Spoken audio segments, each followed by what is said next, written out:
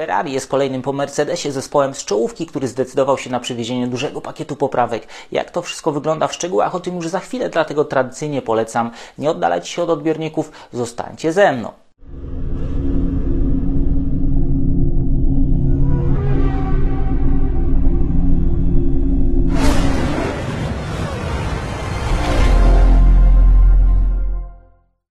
Jest poniedziałek, 5 czerwca, Daniel Biały, Echa, padoku. Jeszcze nie tak dawno Helmut Marko pytał o Ferrari, Mercedesa, gdzie się podzieli ze swoją wydajnością, sugerując, że oba zespoły mają duże zadanie domowe do odrobienia i to zadanie zostało odrobione, co widzieliśmy w Monako w przypadku Mercedesa i w Barcelonie w przypadku Ferrari. Mówię tutaj o tych nowych pakietach, samochodach, w zasadzie w specyfikacji B, może w przypadku Ferrari nie tak bardzo, ale na pewno w przypadku Mercedesa. Te prace rozwojowe są potrzebne, ale w tym roku te prace rozwojowe ze względu na regulacje finansowe muszą być trafione, jeżeli ktoś marzy o tym, żeby gonić Red Bulla, albo inaczej, żeby nie zostać wchłoniętym przez ten środek stawki. Tutaj mówię o tych zespołach Ferrari, Mercedes, Aston jest blisko, Alpine przywiózł duży pakiet poprawek, na razie też nie wiemy, jak skuteczne będą to rozwiązania, więc trzeba nie tylko być kreatywnym, ale trzeba być też skutecznym. Te poprawki po prostu muszą działać. W przypadku Mercedesa ten drugi weekend wyścigowy z tym nowym pakietem pokazał, że jest chyba dobrze, choć jak niektórzy sugerują, jedna jaskółka wiosny nie czyni. W przypadku Ferrari na razie jest chyba więcej kłopotów z tym nowym pakietem i z tym samochodem niż korzyści, ale dajmy Ferrari czas. Zastanówmy się, jakie były największe problemy tego samochodu Ferrari, w zasadzie tej konstrukcji na nowe czasy, która się urodziła w roku 2022. Głównym problemem było to, że ten samochód był szybki w sobotę, ale w niedzielę to tempo gdzieś się rozpływało. Druga kwestia, która pojawiła się w trakcie poprzedniego sezonu, to było duże zużycie opon. I to są cechy, które ten samochód przejął. Kolejna rzecz, która się pojawiła już w tym sezonie po tych modyfikacjach, ten samochód przestał być tak łagodny, może inaczej, przestał być tak prosty w ustawieniu dla mechaników. To okno pracy zamiast być szersze, stało się jeszcze węższe i ten pakiet rozwojowy, który przywieziono do Barcelony, zrodził bardzo wiele problemów, konsternacja, taka niepewność tego, co wydarzy się za chwilę za kółkiem. O tym mówili obaj kierowcy, szczególnie Charles Leclerc, który miał problemy, bardzo dziwne problemy ze skręcaniem w lewo. Te zmiany w tylnej osi przed wyścigiem niewiele pomogły. Cała tylna sekcja, zawieszenie skrzynia biegów, no i również elementy jednostki spalinowej, ale to nie ma tutaj większego znaczenia, zostały wymienione. Charles Leclerc mówi też, że ten samochód zachowuje się bardzo nieprzewidywalnie. Na tych samych oponach może być nadsterowny, za chwilę potrafi być podsterowny. Jeden stint, ten samochód jest kompletnie bez tempa. Na kolejnym stincie, na tych samych oponach samochód się budzi. Podobnie było w przypadku Carlosa Sainza i tam pojawiają się sugestie, że ten samochód jest bardzo wrażliwy na zmianę ładunku paliwa, na zmianę siły, kierunku wiatru, na zmiany temperatury, na to, że to okno jest bardzo wąskie, a do tego bardzo mocno pływa. No i Ferrari właśnie tym, co przywiozło do Barcelony, chciało nieco zatrzymać te wszystkie negatywne elementy. Jak na razie nie wygląda dobrze, ale teraz spróbujmy rzucić okiem na to, co Ferrari przywiozło. Jak ten samochód w specyfikacji B różni się od tego, czym Ferrari zaczęło tegoroczną rywalizację. Jakiś czas temu sugerowałem, że jeżeli ktoś polubił te wanienki, bardzo charakterystyczne wanienki Ferrari, to jest czas, żeby się nimi nacieszyć, bo one znikną. I tak rzeczywiście jest, tak rzeczywiście wydarzyło się w Barcelonie. Ferrari przywiozło ten nowy pakiet i największa zmiana dotknęła właśnie obszaru sidepodów. One nadal są szerokie, one nadal są mocno zaokrąglone, ale filozofia przepływu w tych bocznych sekcjach bardzo mocno się zmieniła. Zobaczcie, tutaj mamy dużą różnicę, jeżeli chodzi o to, jak wygląda ta środkowa część sidepodów, to poszycie nad tą boczną sekcją. Tutaj mieliśmy te wanienki, które odprowadzały to brudne powietrze, czy powietrze o niskiej energii pochodzące gdzieś z okolicy kokpitu, powietrze gorące pochodzące właśnie od chłodnic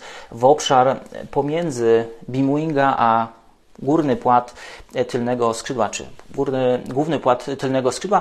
W przypadku tej aktualizacji, która została przywieziona, ten scenariusz nieco się zmienia. Jak widzicie, tutaj mamy swego rodzaju przełamanie przez sidepody.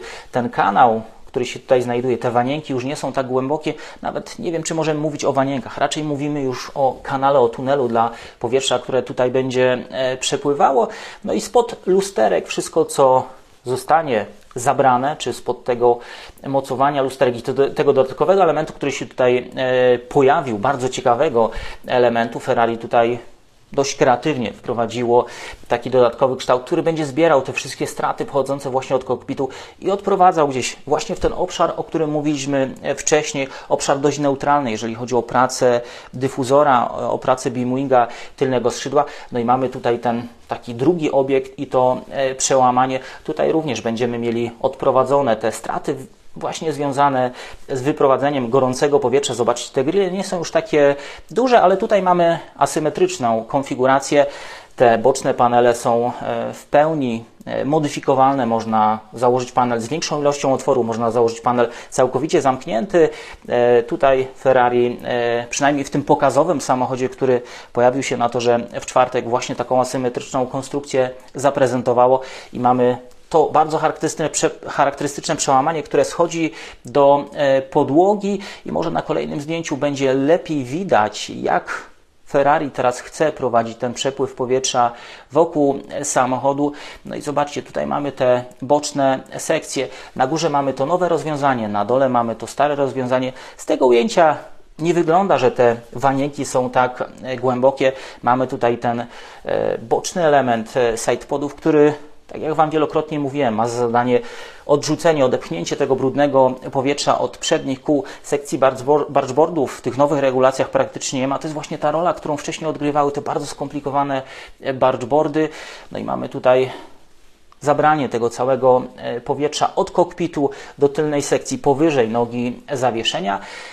Te nowe kształty sugerują, że ten sposób przeprowadzenia przepływu nieco się różni. Nadal jest ten kanał, który będzie zabierał to gorące powietrze powyżej tej nogi zawieszenia, powyżej wahacza, ale mamy to przełamanie i dość płaską powierzchnię schodzącą do podłogi, którą powietrze nad sidepodów będzie prowadzone właśnie w ten obszar. Ono będzie spotykało się z tym drugim strumieniem prowadzonym po podłodze i tu będzie wpychane gdzieś ponad dyfuzor. Jest to rozwiązanie podobne z jednej strony do tego, czym dysponuje na przykład Red Bull, z drugiej strony ta tylna sekcja, sposób prowadzenia przepływu w tej tylnej sekcji nie może tak drastycznie się zmienić. Tutaj potrzebna była duża zmiana, jeżeli chodzi o konstrukcję całej tylnej osi, więc Ferrari moim zdaniem tą aktualizacją chce doprowadzić większą ilość mocno zenergetyzowanego powietrza w ten obszar. W tym starym rozwiązaniu to, co znalazło się nad sidepodami, praktycznie trafiało w neutralny obszar dla generowania docisku. Tutaj część tego powietrza spłynie po sidepodach właśnie tym dodatkowym kanałem i znajdzie się tutaj. W przypadku na przykład Red Bulla mamy przełamanie nieco wcześniej na sidepodach i tutaj również próbę zepchnięcia części tego powietrza w obszar podłogi i zabrania go do tej tylnej sekcji. Mamy tutaj również dość mocne podcięcie. Widzicie, ten element tutaj wystaje. Będzie to lepiej widać na kolejnym ujęciu. Tutaj widać, jak mocno wystawiony jest ten element będący tą boczną strukturą zderzeniową. Jej nie da się w żaden sposób ukryć, usunąć bez zmiany całej budowy monokoku, może inaczej, ona zawsze tak będzie. Można tylko nieco zmieniać jej punkt mocowania, jest pewien obszar swobody. Mocno zmieniła się też podłoga w przypadku samochodu Ferrari. Te wszystkie podwinięcia, te kształty, szczególnie ten obszar został bardzo mocno zmodyfikowany. Mamy tutaj taki odcięty miecz, mamy tutaj pewnego rodzaju przełamanie, próbę wepchnięcia pewnej ilości powietrza pod podłogę i zabrania w obszar dyfuzora. No i tu jest właśnie ta sekcja, o której Wam mówiłem. Ten strumień, który będzie prowadzony po podłodze, spotka się z tym drugim, który tutaj widzicie, to przełamanie schodzi gdzieś w ten obszar i to wszystko zostanie poprowadzone do tej tylnej sekcji nad dyfuzor po to, żeby generować docisk. Tutaj, jak widzicie, już mamy więcej tych otwartych elementów, tych tak zwanych grilli jest więcej, czyli z jednej strony mniej chłodzenia, z drugiej strony nieco więcej, ale to był tylko i wyłącznie samochód pokazowy. I jeszcze jedno zdjęcie Alberta Fabregi, bardzo ciekawe, tutaj Ferrari użyło tej charakterystycznej farby, żeby zobrazować sobie lepiej przepływ tego powietrza. Jakość tego zdjęcia nie jest najlepsza, ale chciałem Wam pokazać, jak bardzo wyszukany jest kształt tego bocznego miecza, tego wycięcia w podłodze i tej szczeliny znajdującej się tuż przed dyfuzorem. To jest naprawdę bardzo skomplikowany element i tylko inżynierowie Ferrari wiedzą, czemu to ma służyć, jak to ma działać. Z tych przepływów, które tutaj są, z tej zielonej farby, niewiele da się wyczytać ze względu na jakość tego zdjęcia, więc jak widzicie, Ferrari poczyniło duże zmiany. Nadal ta tylna sekcja ogranicza ten zespół, jeżeli chodzi o możliwość modyfikacji tej całej filozofii, ale mamy pewną wskazówkę, że Ferrari chce więcej ilości tego mocno zenergetyzowanego powietrza w tylnym obszarze, doprowadza to powietrze. Jakie to ma przełożenie na docisk tylnej osi, jakie to będzie miało przełożenie na docisk całego samochodu? Myślę, że na razie Ferrari ma trochę inne problemy, jeżeli chodzi o tą konstrukcję, czyli tą niestabilność, nieprzewidywalność samochodu. I właśnie ten obszar, który tutaj widzicie, jest mocno związany z tym, co dzieje się również pod podłogą i to jest kolejny element, który pojawił się bardzo ciekawy w Barcelonie, czyli obszar podłogi. Za sprawą problemów jednego z kierowców Williamsa mogliśmy zobaczyć podłogę tego samochodu, no i jak zobaczyliśmy tę podłogę, czy jak specjaliści zobaczyli tę podłogę, no to pojawiła się taka sugestia, że ta podłoga wygląda jak podłoga od jakiegoś samochodziku, który możecie kupić z modelami w sklepie zabawkowym. No i tutaj obok macie podłogę Red Bulla RB19, podłogę, którą wszyscy tak się zachwycali.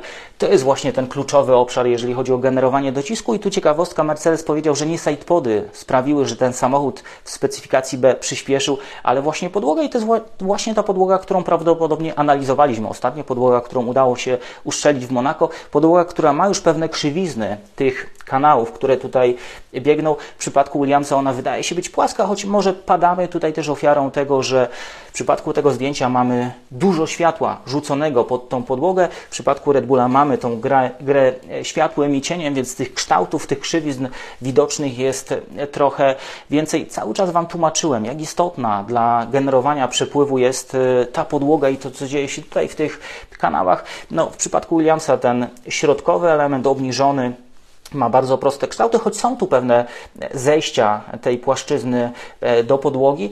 Ten obszar skrzyni biegów nie wydaje się tutaj tak mocno wyeksponowany jak w przypadku Mercedesa czy Aston Martina. On tak mocno pewnie nie przeszkadza, ale ta podłoga naprawdę wygląda na taką podstawową, bardzo prostą. Nie ma tutaj żadnych wyszukanych rozwiązań, a to właśnie te wyszukane kształty, te krzywizny gwarantują, że ten przepływ pod podłogą będzie jak najbardziej wydajny, że te wiry, które się tam kreują, będą miały miejsce do budowania się i generowania tego docisku. Wielokrotnie mówiłem Wam o tych wirach, długo zastanawiałem się, jak Wam to pokazać, bo to jest bardzo ciekawe zjawisko i trafiłem na kilka ciekawych analiz CFD, co prawda amatorskich, ale które podpierają to, o czym mówią specjaliści pracujący w Formule 1 i pokażę Wam na początek taki mały fragment jednej z analiz, czyli tego, co dzieje się pod podłogą tego samochodu i to właśnie ten obszar, gdzie te łopatki odprowadzające czy dzielące kanały zbiegają do tej bocznej ściany podłogi, jest obszarem kluczowym czy krytycznym. Zobaczcie, to jest właśnie ten obszar, gdzie te łopatki lekko się zakrzywiają i wypłaszczają, w którym generowane są te wiry. To jest ten obszar zaznaczony tutaj na czerwono. Tutaj również dzieje się wokół podłogi bardzo dużo, ale na tym nie będziemy się teraz skupiali. I zobaczcie, ten wir, który początkuje swój cykl życia w tym obszarze, biegnie przez cały czas pod podłogą tym kanałem i trafia do dyfuzora, będzie miał ogromny wpływ na wydajność tego dyfuzora. Bez tego wiru tutaj ta podłoga pracowałaby zdecydowanie mniej wydajnie. Żeby to jeszcze lepiej zobrazować, fragment już wideo takiej analizy, która za chwilę nam się pojawi. Tu mamy przekrój przez samochód w płaszczyźnie X. No i zobaczcie właśnie, co się dzieje tutaj przy tych łopatkach kanałów. Mamy jeden wir, mamy drugi wir. One się łączą ze sobą i biegną wzdłuż tego samochodu. Tutaj jeszcze pojawia się trzeci wir, który łączy się, czyli ta teoria wirów, które łączą się ze sobą, rzeczywiście działa. No i mamy doprowadzenie tego wszystkiego do dyfuzora. Zobaczcie to wszystko jeszcze raz w nieco większym obrazie i zwracam uwagę właśnie na to, co dzieje się w przypadku tych łopatek znajdujących się pod podłogą. Tam na samym końcu tej animacji pojawi się jeszcze jeden wir, kiedy podłoga zaczyna się już zamykać, kiedy pojawia się obszar dyfuzora i to właśnie doprowadzenie tego wiru aż do obszaru dyfuzora będzie miało kluczowe znaczenie. Po to, żeby go doprowadzić, trzeba wykorzystać te wszystkie krzywizny, te wszystkie kształty, które się tam znajdują, pewne elementy, które będą poprawiały przepływ tego powietrza, powodowały, że ten wir będzie się jeszcze budował, że on będzie kręcił się z dużą prędkością, że dotrze w ten krytyczny obszar i wygeneruje ten docisk. To jest jedna z wielu analiz, które możecie znaleźć w internecie, które pokazują ten fenomen. To jest coś, na co warto zwracać uwagę. To jest coś, moim zdaniem, bez czego te zespoły środka stawki nigdy nie będą w stanie złapać Red Bulla. Podobnie jak Ferrari, podobnie jak Mercedes. Po tych poprawkach, które widzieliśmy w przypadku Mercedesa w Monako, w Barcelonie też się to przejechało wszystko po dość trudnym torze, po dość wymagającym torze, po tym, co pokazało Ferrari. Widać, że poprawa w przypadku Mercedesa jest. Ferrari, Fred Vasseur też mówi, że wydajność się pojawiła, ale jest ta niestabilność całej platformy.